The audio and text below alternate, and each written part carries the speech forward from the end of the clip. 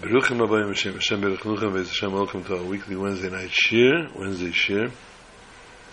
Yom Nishmas, Rosaline Yehosua Calev, Ezra. I sincerely hope my voice can hold out throughout the shir. Siyata D'Shmaya.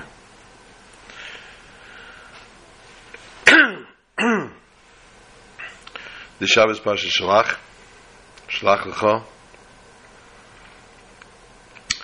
Every parsha is given a name, usually based on the beginning of the parsha. Ultimately, the theme of the parsha. Sometimes, though, we have parshas that don't necessarily, according to the first look, the mabat, looking at the name of the parsha, looking at the parsha itself, we don't see the connection between the two. But Torah is Hera, Torah is Lashon, teaching lessons and life lessons, and therefore one applies themselves, one goes and looks into it deeper, one will find the connection between the name and the rest of the Parsha as well. The Parshas Shlach, as we know, talks about the sending of the spies to Eretz Yisroel. Prior to entering Eretz Yisroel, the Yidden wanted to be comfortable. They wanted to therefore have the conventional way of entering a land, of conquering a land. And that would be first to send in spies to see what the land is all about.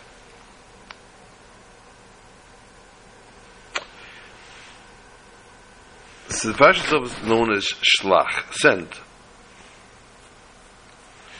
But on a general basis, in many places, when it's referred to, the parsha is referred to as Shlach L'cha, sent to you, sent because of you. And as Rashi teaches in the beginning of the parsha, Shlach L'cha, L'cha meaning Middaitecha, according to your opinion.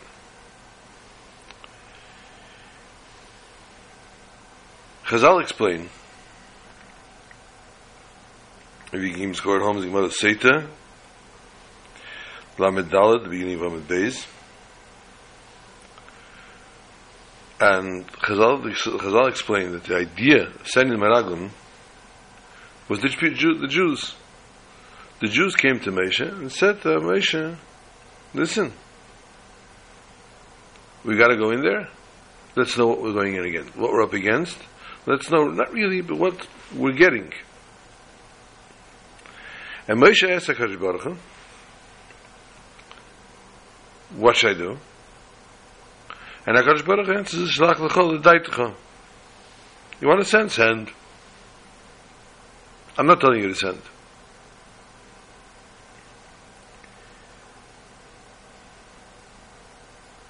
Moshe had no doubt how beautiful the land was.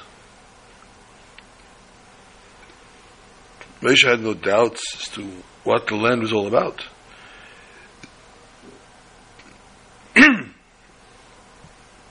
Nor did Moshe have any doubt that HaKadosh Baruch Hu would give the land to the Yidden with no questions, no problems. His intention was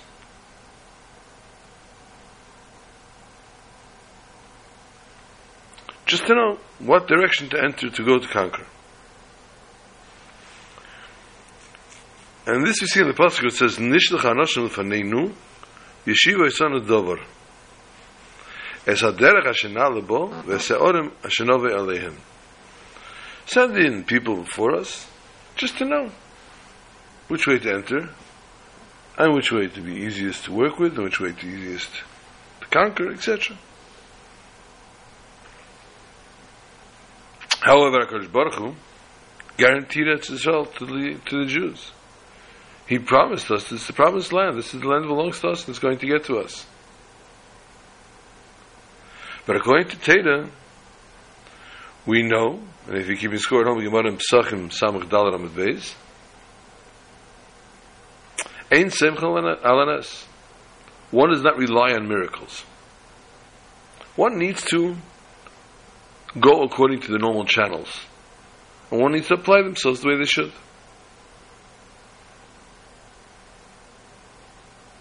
Therefore, Moshe thought that it's correct. The right way would go. Logic dictates, as we would say, to do the conventional way, sending in spies, and then the spies will then tell us what, when, and where we're going. But, although it made sense to him, he asked HaKadosh Baruch Hu.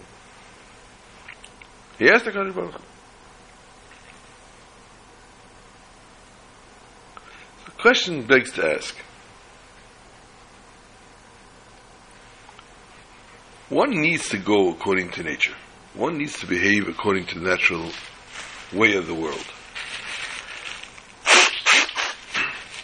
One needs to be able to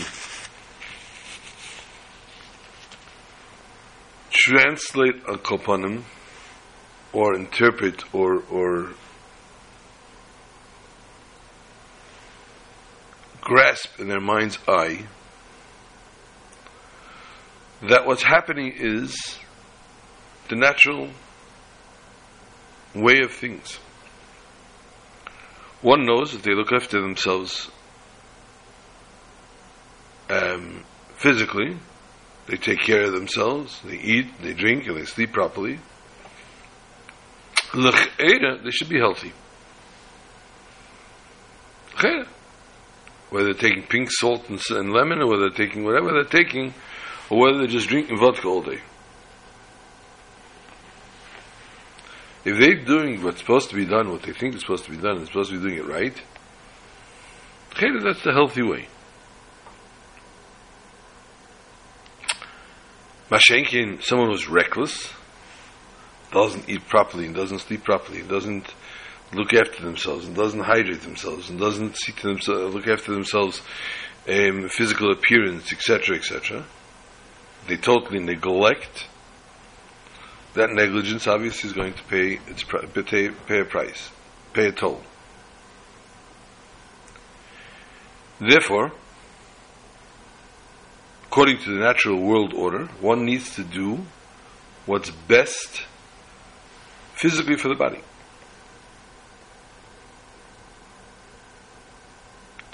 Although, one needs to also remember they're not in control. He tells sort of a bacher that had a horrible temper.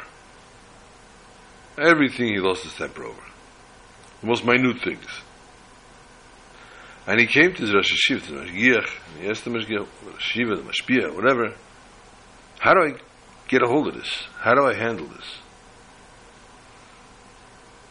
So he told him, Emshel Chamashal, I'll give you an example. There was once a ship set to sail. It set to sail, and on the ship, disguised as regular passengers, was a group of robbers who planned on hijacking the ship. I guess if it's robbing a ship at sea, it would be called a pirate, but okay, let's technically call them. They boarded the ship like everybody else, all the passengers, and they scouted out the ship to see what, when, and where, and when. And one day they came to the captain's cabin, and they heard a heated argument ongoing. The argument was between the captain and the crew, and amongst the crew themselves. The ship had been sailing for 2 days, and there was an island not far off, not their destination, but an island nonetheless. And some of the crew wanted to get off the ship a little bit, to stretch their feet or whatever. And they said, let's pull over for a few hours. And the other few are screaming and yelling, no way. I'm not going off the track. I don't want to go off the track. I want to go home. I want to reach my destination and go home. And it turned into a heated argument, screaming and yelling. The thieves felt this is an opportune moment. They burst into the cabin and they tied everybody up.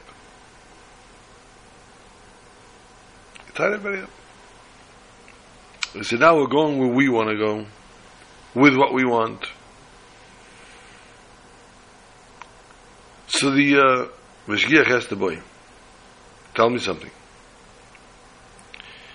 The sailors had a very heated argument, whether to go home or to stop. It was a heated argument. They were really angry at one another, practically, borderline angry. Now that they were tied up, I think they were still angry at each other. He says, probably not. Because they were sitting there helplessly. What are they going to be angry about? Go home or not go home? They wish they'd come home alive.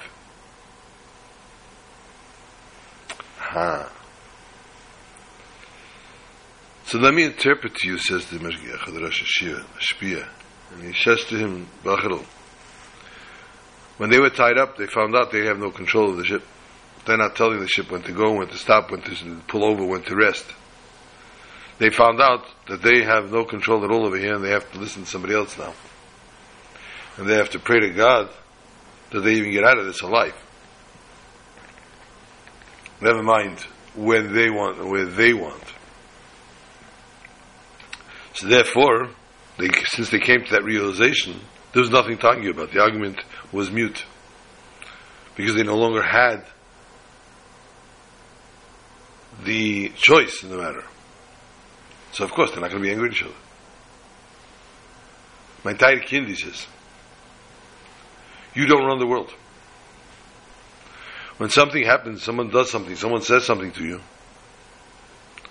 it's not in your control. It's not your choice of the matter to make an opinion, a decision, how the person should talk, how the person should act, how the person should say, what the person should say, etc., etc. It's all run by HaKadosh Baruch Hu. And therefore you need to have Siyata D'Shmaya. And with Siyata D'Shmaya you have to understand that HaKadosh Baruch Hu is running the ship. It's not your opinion, it's not your decision. You have no opinion in the matter. So when something happens, it's not you. It's not to you, it's not for you, it's not from you. It's all from HaKadosh Baruch Hu. If it's all from HaKadosh Baruch Hu, what are you getting angry? What are you mixing in?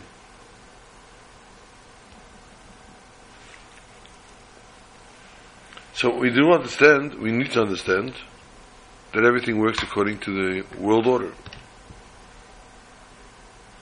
So still here now we have this question. If this is how they were supposed to do it, and they had to send spies to be the natural world order, why did HaKadosh Baruch Hu tell them to? Why did HaKadosh Baruch Hu tell Moshe, send spies first, we're going into the land now? Why did he leave it to Moshe's opinion, the decision? And Moshe says, we're going to do it. He says, L'dai techa. Let's be realistic. We know from Avraham Avinu as well.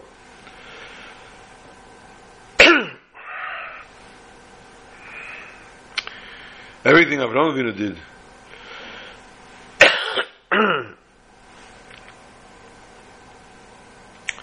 was what HaKadosh Baruch Hu wanted. Avraham Avinu didn't do anything, didn't move a foot, a limb, a finger, lift a finger, if it was not the Ratzon of HaKadosh Baruch Hu, not what HaKadosh Baruch Hu wanted.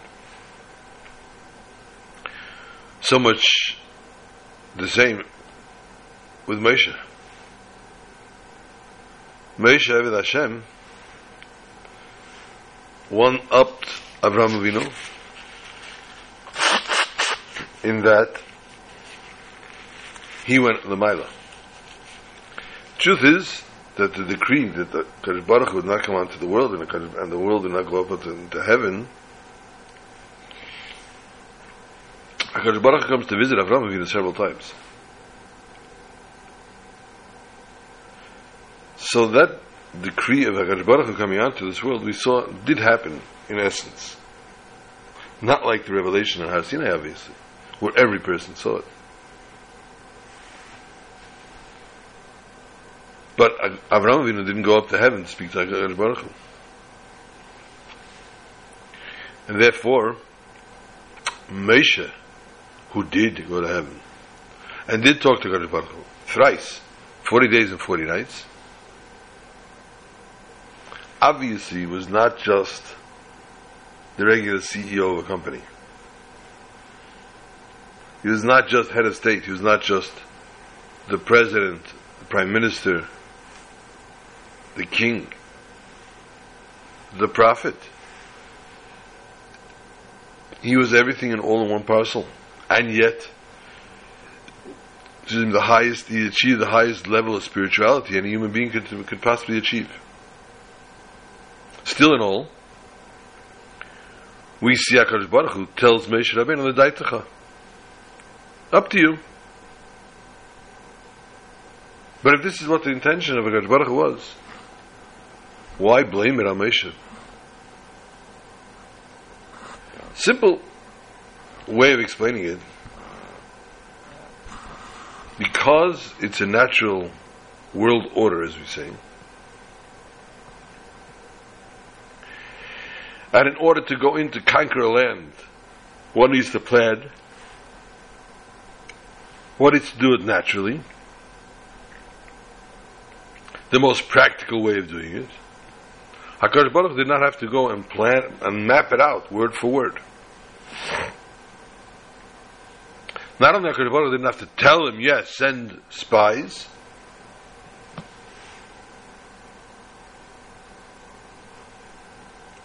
The people had to understand, had to think to themselves, what's the best way to fulfill HaKadosh Baruch Hu's commandment in the most beautiful way and the most fulfilling way.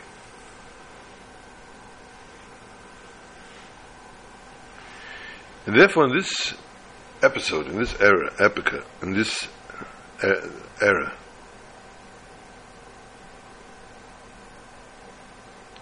Parshas Shlach, we need to take a perpetual lesson, a life lesson.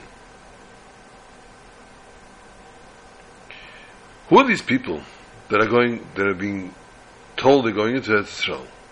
Who were these people? They were not a mundane nation that just happened to be walking around in the desert. This was a nation that was taken out of Mitzrayim. Mitzrayim, Egypt, as it is known, was the most powerful country, had the most powerful sorcerers. No slave ever escaped Egypt. Besides all the magic or black magic, whatever you want to call it, that kept people in, that closed the borders, there were also fierce, ferocious dogs that also by the borders, and people tried to leave, were chased back in by the dogs. So no slave ever left Egypt. Here, not one, not two, not five, an entire nation, 600,000 strong, marched out of Egypt.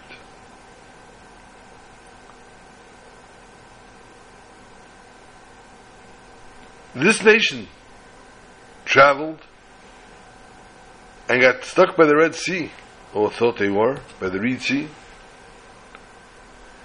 And there, once again, seeing the situation being hopeless, because the water in front of them, the desert for the two sides,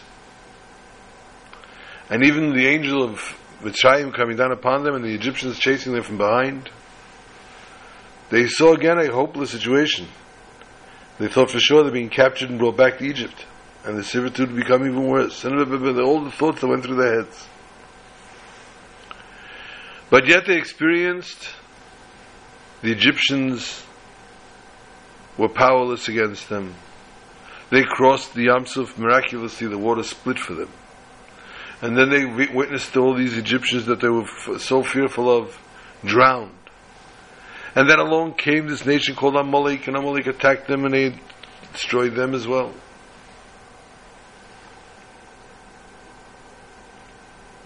Then they traveled 49 days and came to a mountain.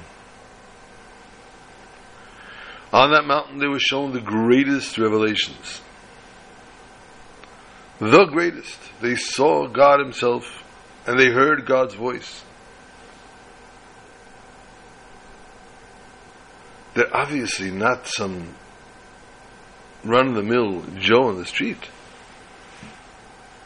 This is quite a group of people now who've experienced and seen the hand of God and heard the voice of God and seen God Himself. And now they were told they're going to conquer Eretz Canaan. And until this time, in this interim as well, they also experienced the man, and they experienced the slav, and they experienced all the other things that they were given, the miracles, and the clouds that were protecting them.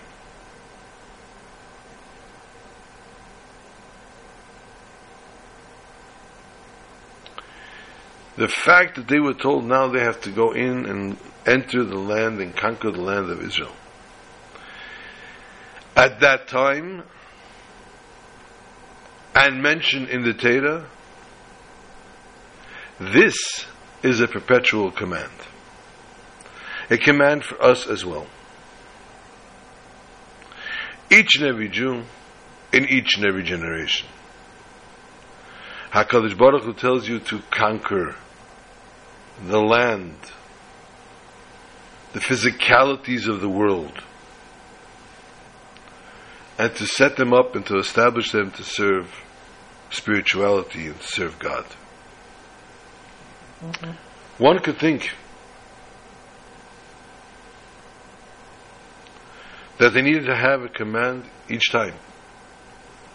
Each and every little thing, each and every nuance, everything that I have to do. I have to hear a direct command that I have to do this. Waiting for the Moshe Rabbeinu of the generation to tell them exactly where to go and how to do it. What to say. Teaches us the Torah, a person needs to think and involve themselves within themselves. Everyone needs to take in their surroundings, to see their own capabilities, their own capacity, and whatever it is that stands, any hurdle that stands in front of them, they can overcome. And to decide on their own what is the good way to fulfill HaKadosh Baruch Hu's Ratzon and to conquer the world and to bring within the reign of Kedusha, of spirituality and holiness. And therefore we need to remember this message from the story of the Meraglim. When one is sent on a mission, as we all are on a daily basis, and we all face many different things, many controversial issues, some of us go through painful stories, some of us go through less painful, some of us can't exactly always remember which side of the stick they're being given. Sometimes they feel that things are great and wonderful, and sometimes they feel that the world is collapsing around them. Sometimes they just feel no control whatsoever of anything they can do or say. And they just simply hurt, and some just simply are always happy. When you're given this shlichus, when you're given this mission, one needs to know the source of the mission. The mistake of the Meraglim, they decided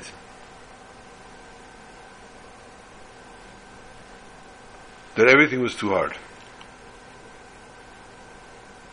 And in this they sinned. That's not what you were sent for. You are not sent to look for hardships. This fact, that this mission that's imposed upon each and every Jew, one may not twist their nose, turn their heads, turn themselves inside out to figure out what, when, and where.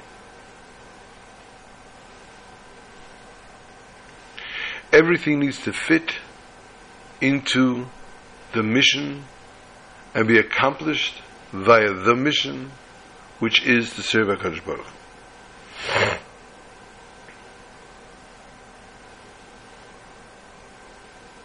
And therefore everyone needs to conquer their seichel, their understanding, and find within themselves the best way to serve HaKadosh Baruch Hu.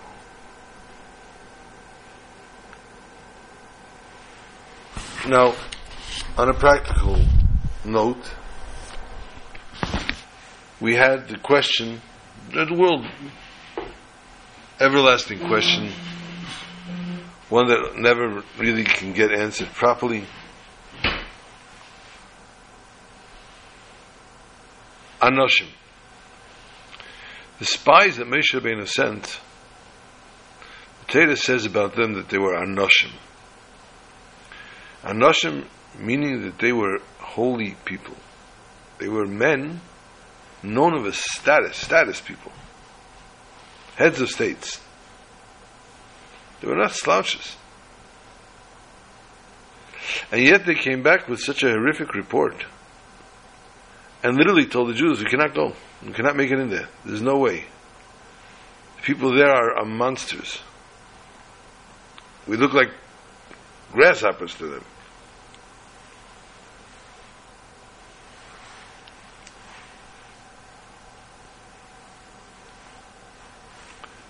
What happened? What were they thinking? Where were they coming from? You righteous man that you are, or were, all of a sudden, you're talking bad about a mission that you were sent to only talk good? You're causing such havoc and turmoil amongst the Jewish nation that nobody knows what to do now, and everybody's starting to cry and to scream and to yell? Who are you? What happened to you? What became of you? What happened to you that you don't understand that we need to enter the Holy Land? That's the ultimate mission, the ultimate goal. What became of you? Did they become wicked overnight? They become people that sinners overnight?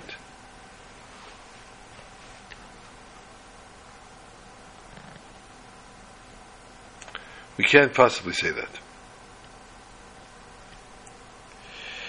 Actually, the question gets even stronger.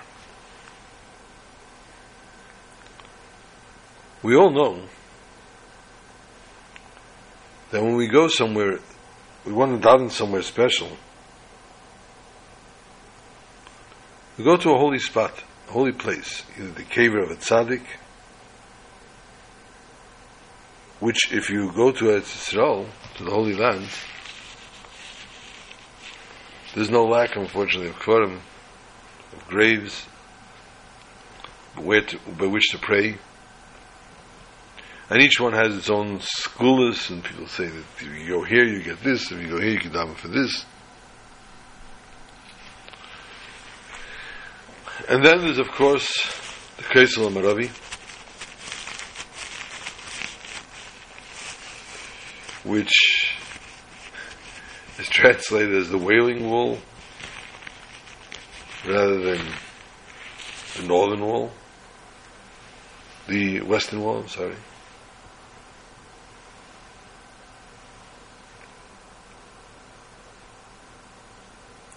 Simply because, obviously, the amount of wailing that goes on there, the amount of davening and tefillas that people cry,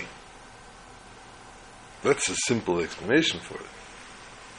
But we all know this is right next to the Holy of Holies. It's as close as we can get. And it's a holy place to pray. One goes to Eretz Yisroel,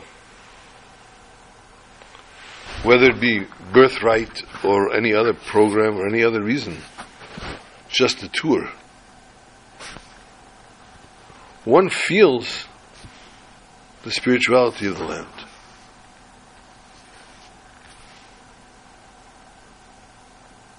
People talking Lashon Kodesh, Hebrew.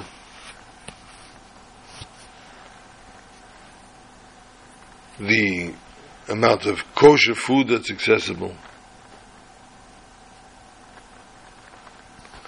Generally, it's a very spiritual and uplifting experience. Different places, different strokes for different folks, as we say in America.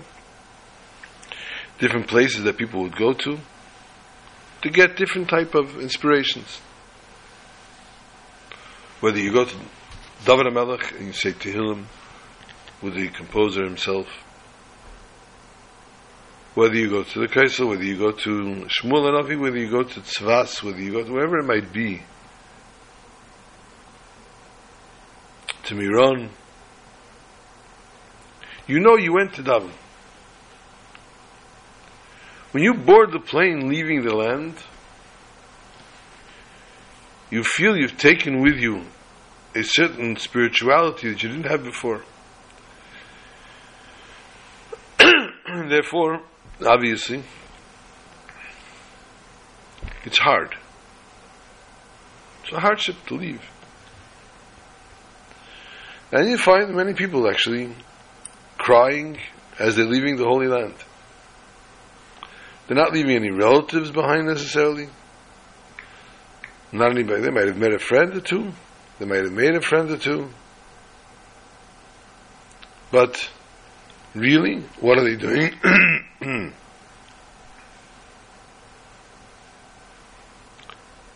They feel that they are departing from a place that they belong.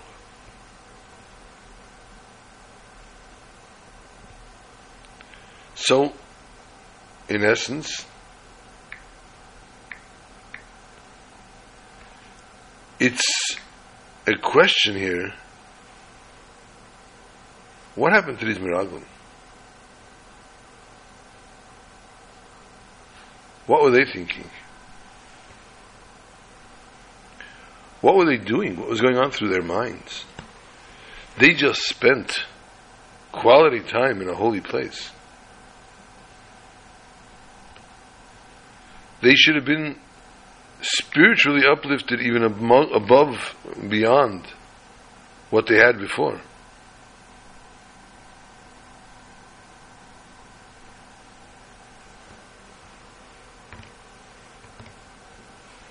What was going on with them now? That they suddenly took this terrible drop and spoke bad of the land.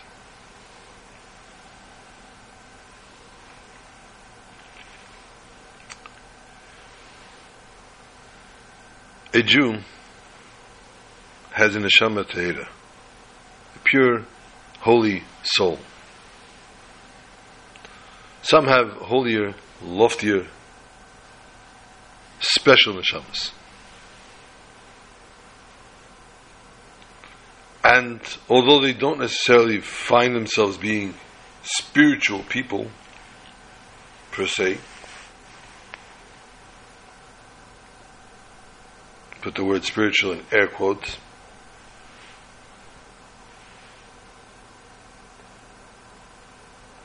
there are times all of a sudden an inkling or a general, a behavioral situation, and they will do something or say something for somebody that would really be super special.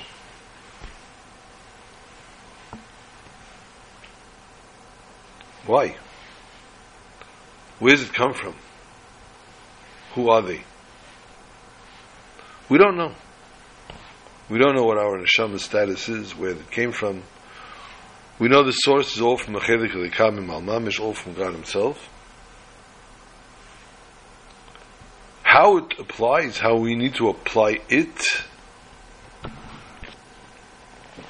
is obviously something that we need to understand.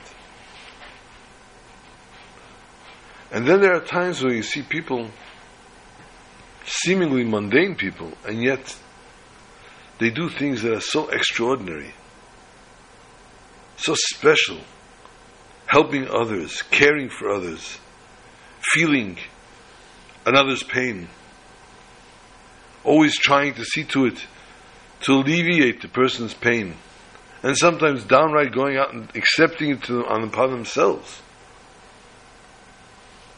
and being tortured within themselves because of somebody else that's going through something. Why? You have other people that don't care what goes on. They can walk by a car accident, a pile up of 40 people standing on the street with men, women, and children, and just drive right past. Not even think about stopping, helping. And yet, you have the person that sees somebody, the homeless person on the street, or the boy or the girl, or the man or the woman that are totally hopeless and neglect their own lives, and yet this person reaches out to them. This person finds compassion for them. This person finds purpose in these people's lives and tries to give it and tries to apply it.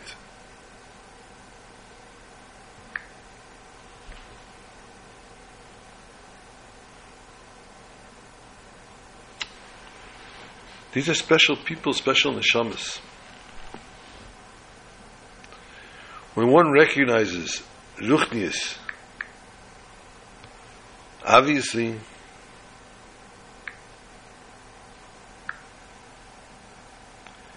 they are at a spiritual level that not everybody reaches.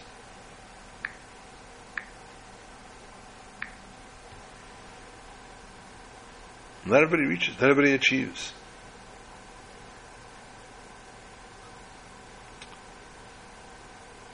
When a person is raised in pure spirituality, from the mother's womb, all the different intentions and preparations and whatever had to be done to keep this pure neshama, and the child comes into the world and everything is done for this child to keep it totally spiritual and holy. To set, there were Tanaim that was sat when their parents, the mothers, took them to the Beis Medrash as infants and let them just hear the words of Torah, hear the words of people studying, hear the words of Tefillah, listen to the words of Amen, Amen, Yehishmei Rabba. And they ultimately were totally saturated with spirituality. These people, these neshamas, find not just solace, they find this inner, deeper connection with spirituality. And therefore, in their own way, no matter what their circumstance, predicament, or situation, or what environment they find themselves and grow up in, they find the mitzvah that they want to dedicate, devote, and fulfill. Whether it be davening Ma'ariv, whether it be saying Tehillim, or just helping another person. They go and they apply themselves to that little mission that they have, they feel is their mission, their life mission, and they go full steam ahead with that. Because they connect to that.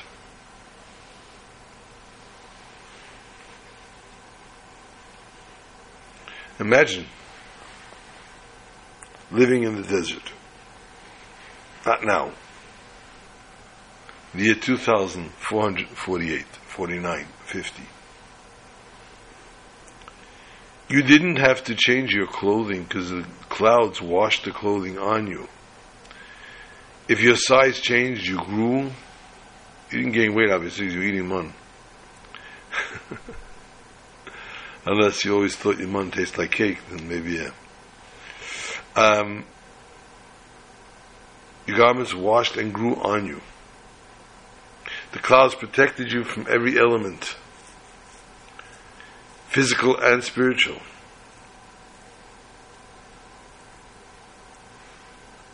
You drank water from the miraculous Bear Miriam.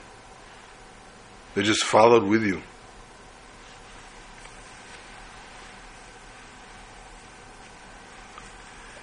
There is no distractions. There is nothing tainting my mind or deviating from doing and learning and devoting myself to God. Men, women, and children. Everybody was able to totally connect to God in the highest level. And the Meraglim were the same. However, they entered a land and they saw there are fields and there are crops and there are things that we have to now do, financial security. I won't be able to just sit and learn Torah. I won't be able to just sit 24/7 and bask in spirituality. With learning and davening. I'm going to have to go out and make a parnasa. I'm going to have to go out and till my fields. I'll have to go out and make my business work. I'll have to go out and I'll have to take time away from my studies of Torah, from my devotions to God.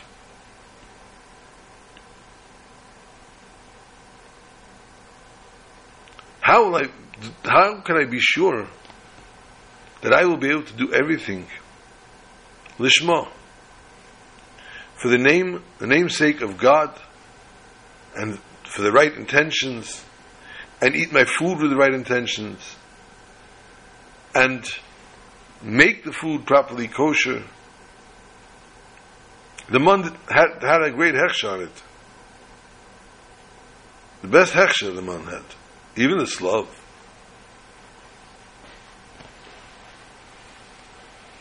The water was filtered.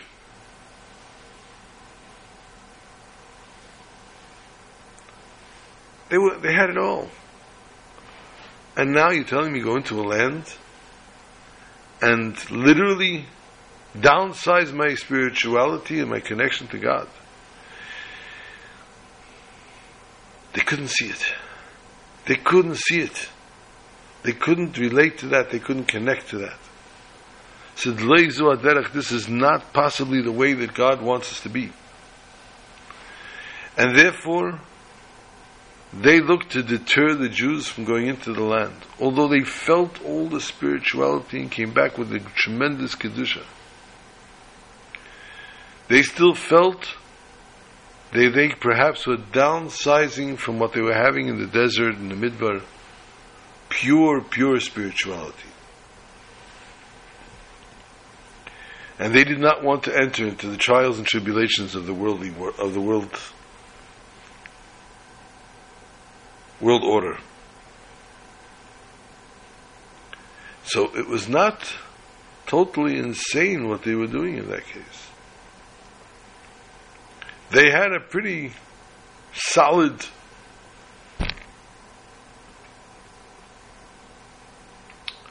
reasoning.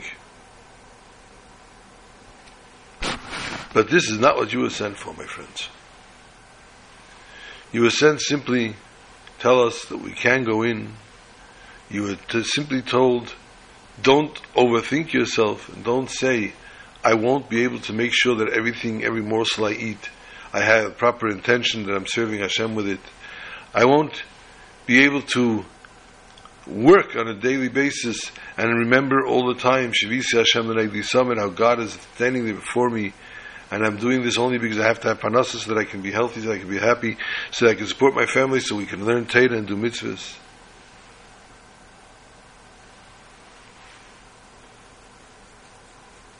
That is the ultimate goal. That is the dira b'tachteinu.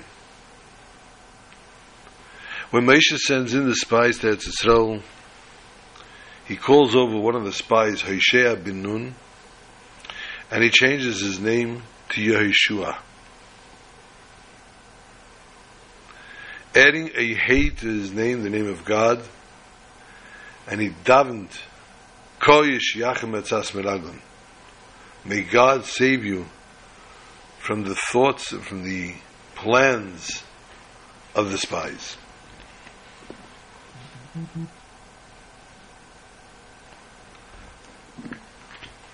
In other words, in retrospect, Moshe knew they were setting up for failure. Moshe knew these guys are not going to have the right intentions.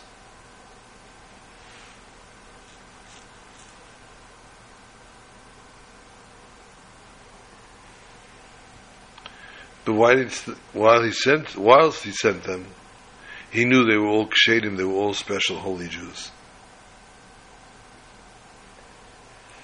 And that's why, as we said before, the Torah refers to them as anoshim. And Rashi explains to the Bechamash Mikra, why were they called anoshim? Because at that time they were still very holy, they were very kosher people, as we call them.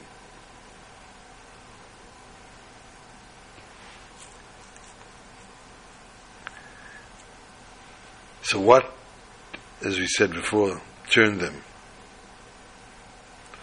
To say we cannot go up because they're stronger than us.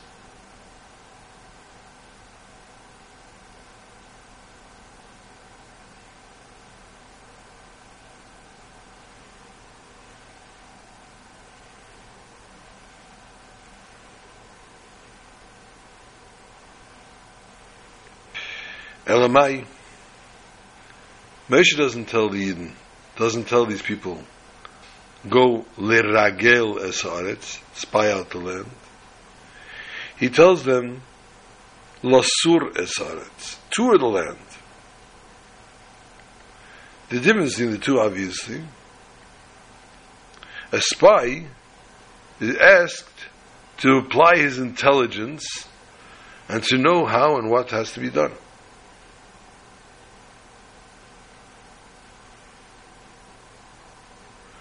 Whereas the tourist goes to look for the most beautiful things, looks for the best pictures they could take. They'll come back with the most beautiful form of the Kinneret. They'll come back with even the Yam HaMelech looking beautiful. I don't know if they can come back making Tel Aviv look beautiful, but the Holy Land is the Holy Land.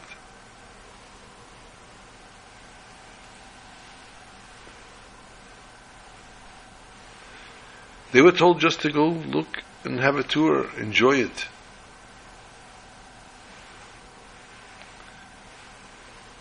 Just come back and tell us what's there. Don't make them into miraglim, into spies. Don't apply your intelligence to show how and what, when it could happen, and to go down from one level to the next. When these 12 people got together to go out on the road, to embark on their mission, Moshe felt something was wrong, something became amiss, and they became miraglim spies. And the way they were talking and the way they were approaching. And Moshe therefore was very, very concerned, and he davened for his prize student, his Talmud Muvik Yeshua, that HaKadosh Baruch Hu save him from the thoughts, the ideas of the Meraglim. But that moment they were still holy. They had no intention of sinning. They had no intention of turning the nation against going into Eretz Yisroel.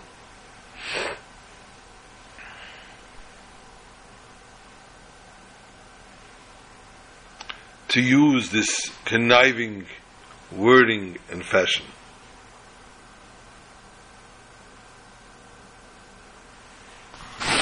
Even more so, the Moshe Rabbeinu, his midas, are always midas emes. You can score home a Gemara Sanhedrin Kufir Aleph from the bottom of Amud Beis, Amud Aleph. The emes and Moshe. Sages tell us that what is truth? Moshe is truth. In order to be an emissary of Moshe, which we know is Shluchah Shalom Kamaisei, the emissary is like the person himself. The messenger, the emissary, needs to not deviate from one iota from the messenger, from the person that's sending him. As soon as the Meraglim started to turn a little bit and decided to go from Tayorim to Meraglim, from tourists to spies, they lost the connection with their Mishaleach, with the one that sent them.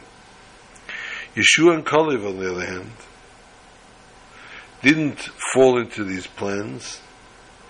They remained messengers of Moshe, and therefore maintained the attribute of emes, of truth, that was applied to them. And they come back and say, Teva Oretz Ma'id Ma'id.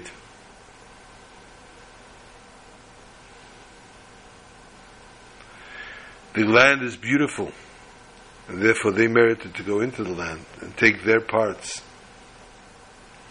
of the Meraglim in the land, and to stand to put this up in their stead in the holiest of ways.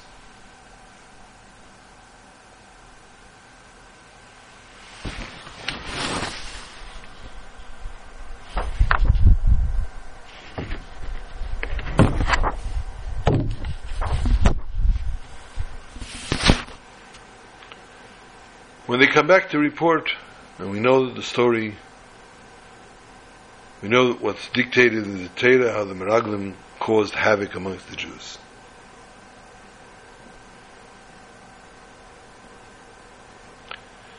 As we said, Yehosua and Calev were different. Yehosua was saved, as we said, from Moshe Rabbeinu's tefillos, adding Kam Shiachim Atzas Meraglim. Calev, on the other hand, was self-made. He didn't need Moshe's, he needed it as well, but he didn't apply Moshe's tefillos. He didn't get the special bracha from Moshe Rabbeinu, and yet he overcame as well, just like Yehosua did.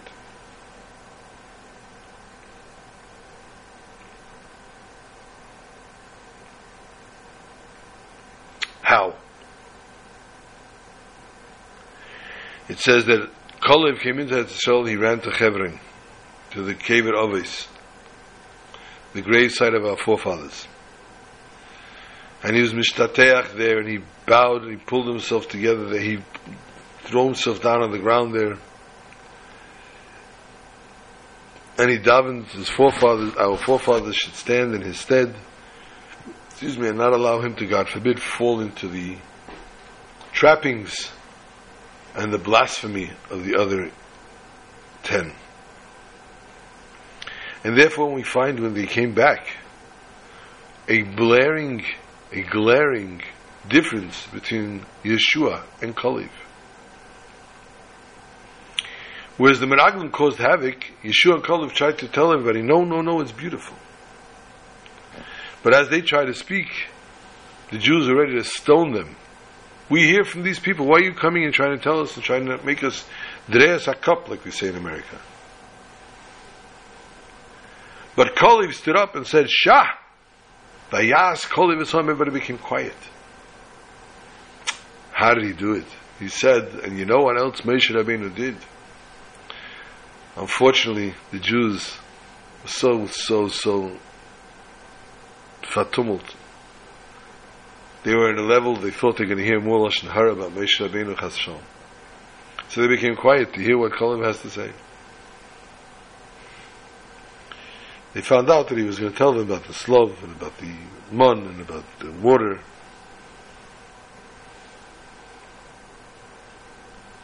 But Calev is the one that made everybody quiet. And therefore calming everybody down. They don't need to be feared. And when Calev spoke, it wasn't enough just to say and to add emunah that's higher than seichel. He told them that's another level yet. Let us go up. Let us go up and conquer. He was going home Gemara and say to Lamed in Aleph, where he tells them, "Afilu Meisha mitzava aleinu lalis l'shamayim natzliach lalis." If Meisha said, "Let's go," you're going up to heaven, we would succeed in doing that as well. There is nothing that Meisha tells us to do that's not doable. And Meisha said, "We go into Eretz Yisroel. We go into Eretz Yisroel. What's wrong with you people?" So how is it that Calev was able to do this and Meisha and Yeshua not?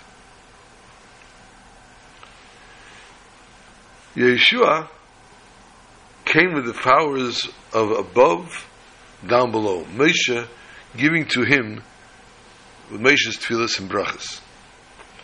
Calev went from below above, and Calev went to the cave of Avos and worked on his own self and made himself what he was and brought about the brachas upon himself.